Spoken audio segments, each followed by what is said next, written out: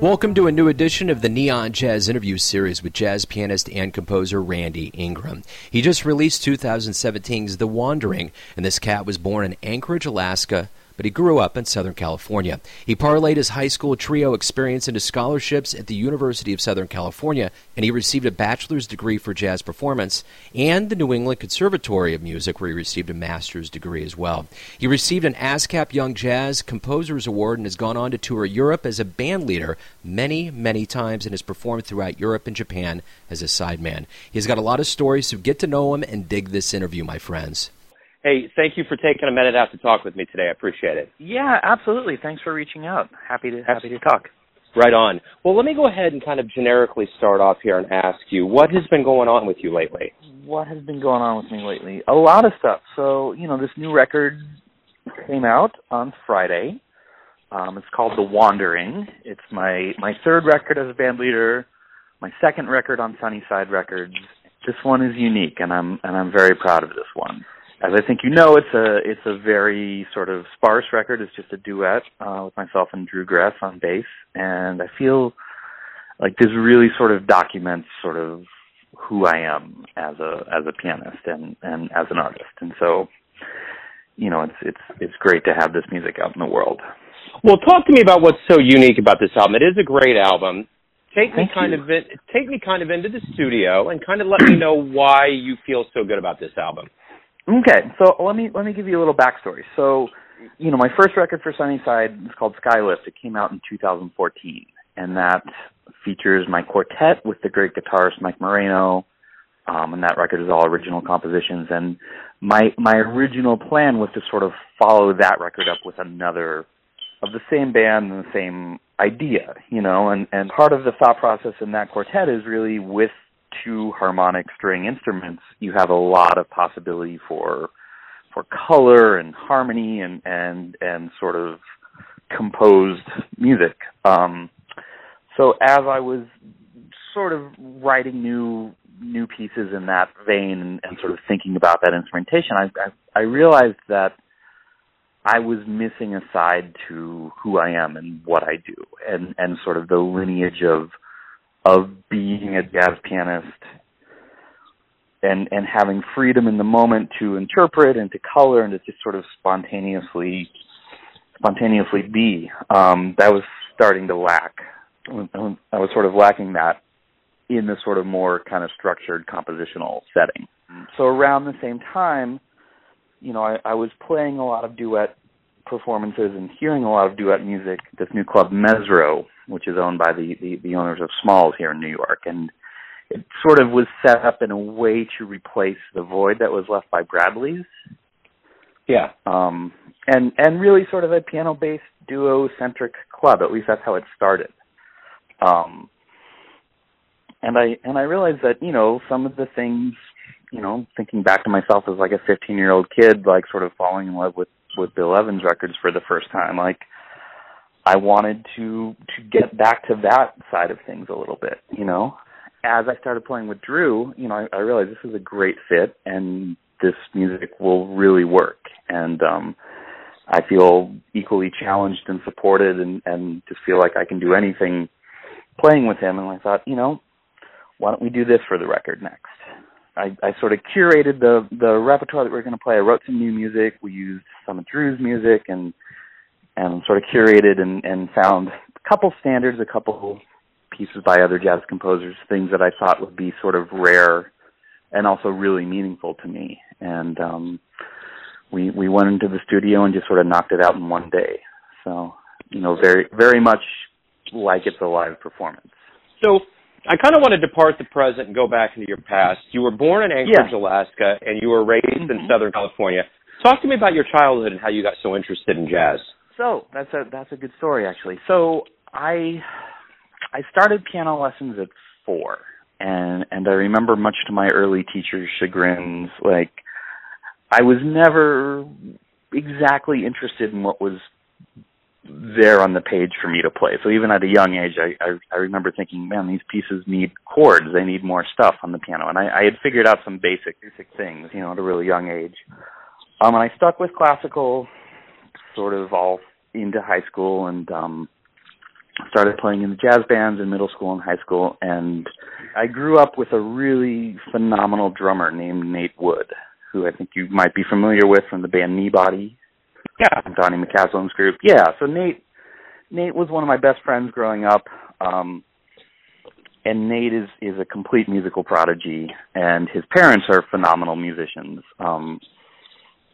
So by the time I started getting more interested in playing jazz and getting sort of comfortable enough to play with people, Nate and I were playing all the time, and we had another wonderful friend who was a bass player. So we had a trio, and it just sort of clicked. It's like as soon as we started playing together and sort of hanging out, I was like, okay, this is going to work. This is what I want to do.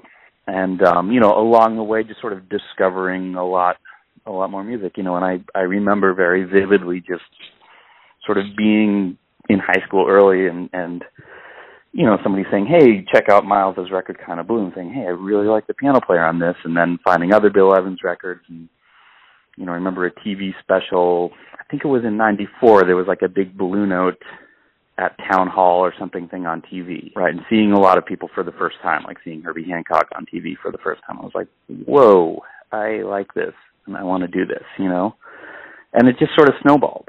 Was there anybody else, any other albums that you listened to that were really seminal for you that got you into jazz?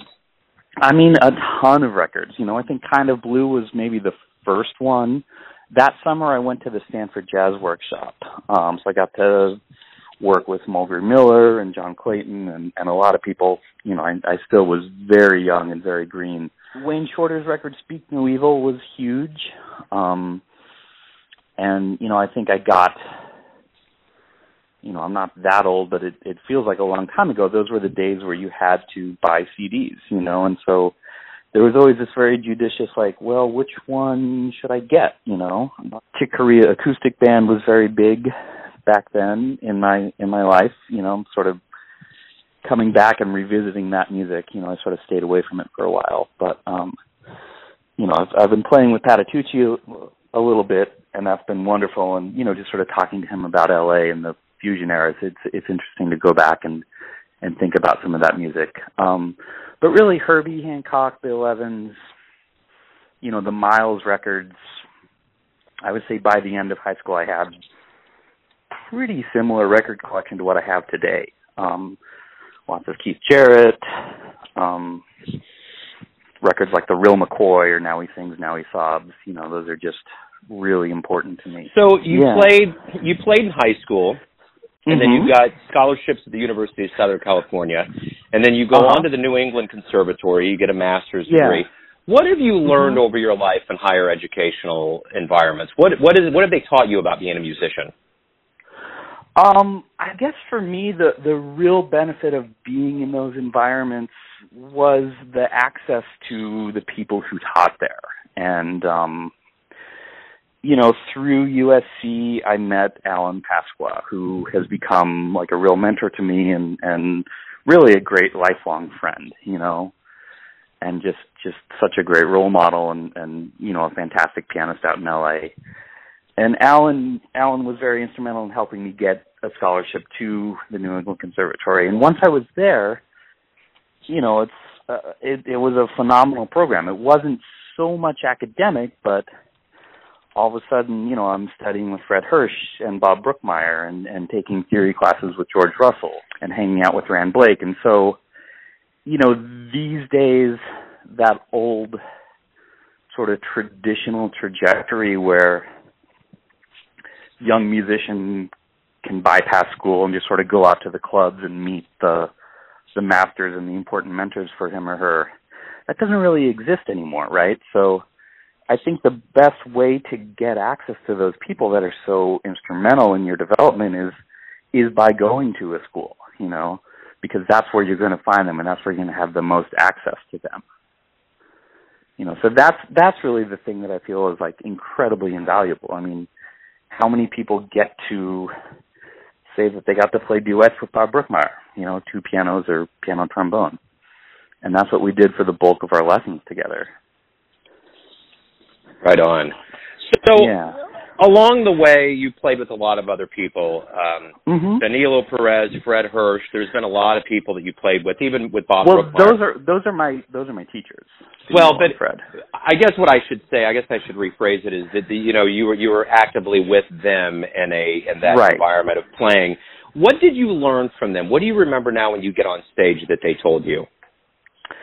I mean, I think just everything. Fred was really instrumental. So I sort of departed from the classical world in high school as I got more into the jazz world. And in retrospect, maybe that wasn't the best idea because, I sort of had some technical problems and had some sort of pianistic things that didn't get addressed as much through undergrad. So Fred was really instrumental in helping me physically with the piano. And, he has obviously just such a marvelous touch at the instrument and great, he's sort of really renowned for how he gets his sound out of the instrument and physically how he produces that too. So, Fred was a huge, transformative influence as far as that stuff goes for me and really, really sort of helped me.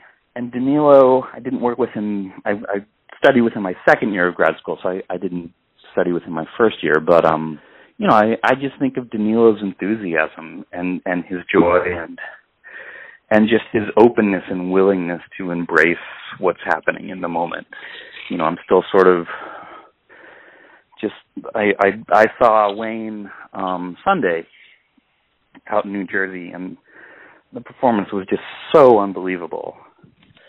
And I think just having a mentor who's playing on that level and also willing to take so many chances on that level in front of people is really inspiring and really an important lesson. And that's always stayed with me, to be in the moment, when you're on stage.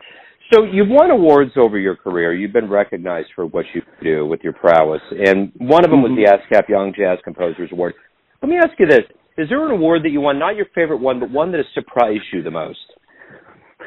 I think the one that surprised me the most and was also sort of my favorite is not necessarily an award, but last fall I went to the MacDowell Colony in New Hampshire on a composition fellowship, and the MacDowell Colony is one of the sort of oldest and most prestigious sort of artist residencies that we have in the U.S. I first was aware of it because when I was studying with Fred, he went up there for a couple weeks and wrote what became his big 3 CD box set on Nunchucks, the Songs Without Words project. So he's been up there many times in his career to write a lot of music, and I sort of gave it a shot and was really surprised that I got in, because I've never thought of myself as a composer with a capital C. I don't see myself writing string quartets or extended suite for big band anytime soon. It's just sort of, or conceptualized music rather. But that was a tremendous honor, and I got a ton of work done up there. And actually, I do want to go back to the quartet with guitar format for a subsequent record. And so I wrote a bunch of music that'll surface on that record eventually up there. And again, it was just a tremendous honor because the people, the other MacDowell fellows up there are just incredibly accomplished, just brilliant people. The other facet of you is that you were in Sweden's highest grossing film in 2013, Waltz for Monica. Talk to me about that. What was that experience like? That experience was very fun and very surreal. So my good friend John Arabagan, who's a tremendous saxophonist, had a mutual friend. We had a mutual friend who was a casting director. The director of Waltz for Monica is a very famous Danish film director named Per Fly. And, in the typical Scandinavian aesthetic of doing everything the right way and being very attentive towards detail, they wanted real musicians as much as possible for the film instead of actors. And so I got a call out of the blue from this casting director, and they said, there's this Swedish movie about a jazz singer, and they're looking for people. And I said, so they must be making a movie about Monica Zetterlund, and you're probably calling me because they want somebody to play the role of Bill Evans, right?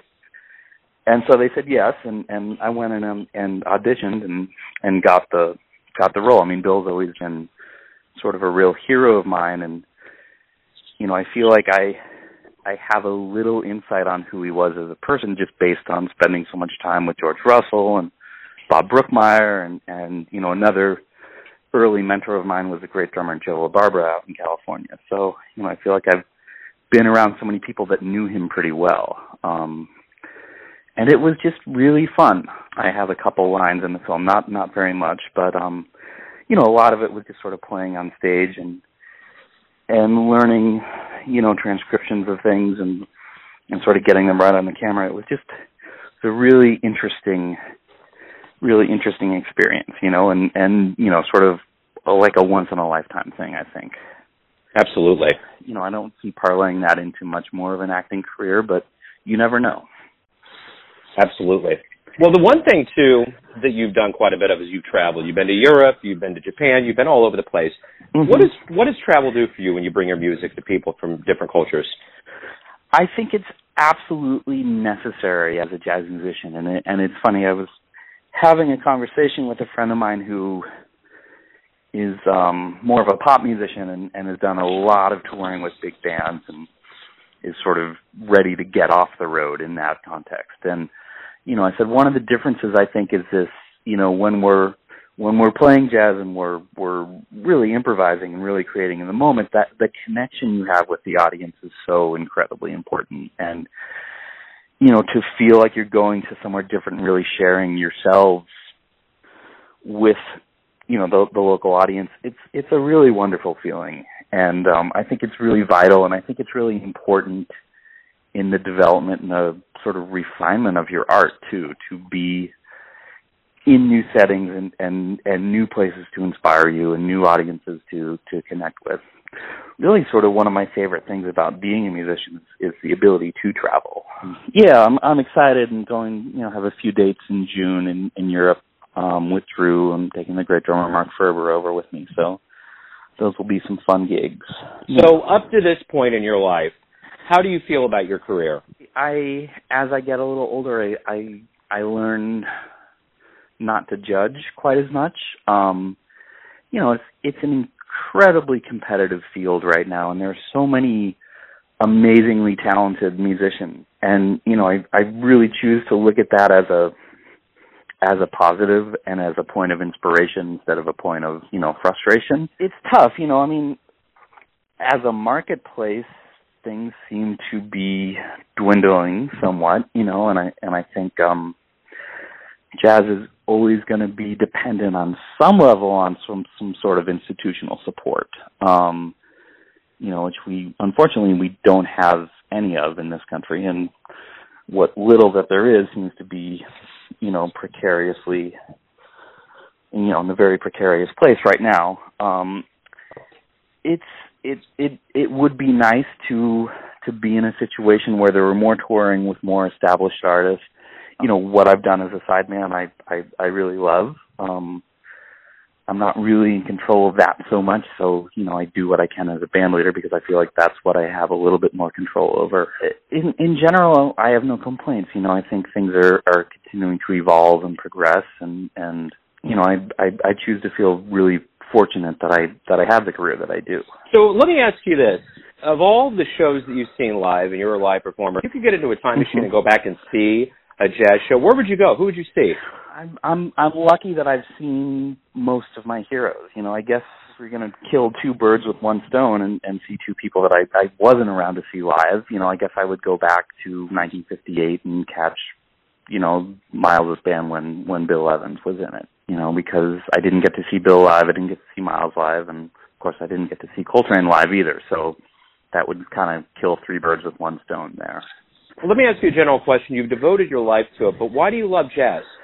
I think so much of it is just, you know, it's a very pianistic thing. It's just the colors and the sounds and the creativity that's there. You know, and I think that kind of goes back to this record too. I feel like I get to sit down in the morning and play through a tune, and I really just get to feel like I express who I am, you know, through playing. And I feel like it's just sort of the ultimate kind of artistic form of self-expression for me. And you know, kind of looking back on it, you know, before I played jazz and before I knew much about it, you know, my parents, we didn't listen to jazz per se growing up, but we listened to a lot of standards. You know, we listened to a lot of Sinatra records and things like that. So I really kind of knew a lot of repertoire even before I knew how to play it on the piano. And it just sort of makes sense to me, you know? So what is one of the nicest things a fan has ever said to you about your music? You know what? Something that happened recently, actually a couple of days ago at the release show for this record at the Jazz Gallery, a good friend of mine came and brought with him the recording engineer, Malcolm Addy.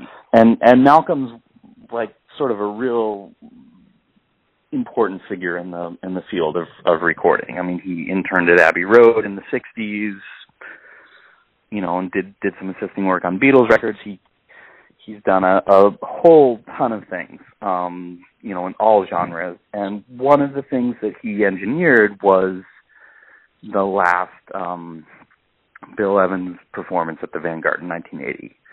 And that became that 6-CD box set that came out maybe 10 years ago or something like that. Yeah.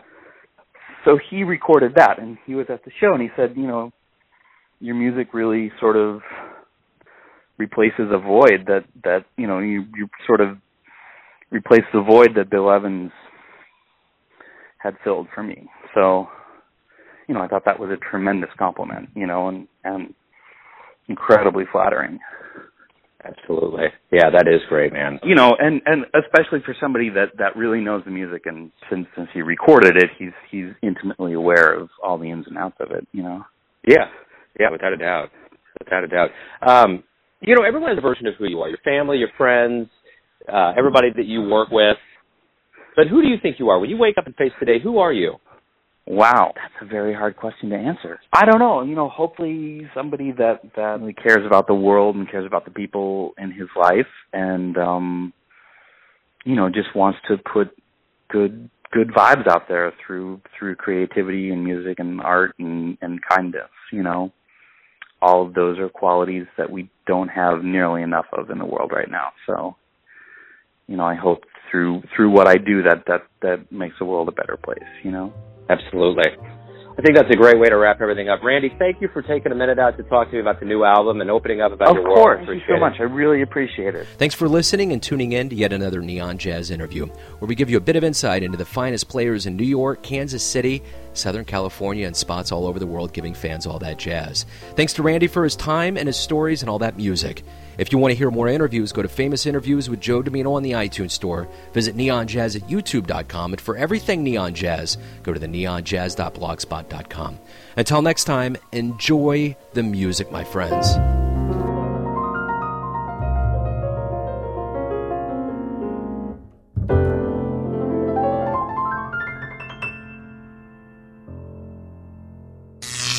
Neon Jazz.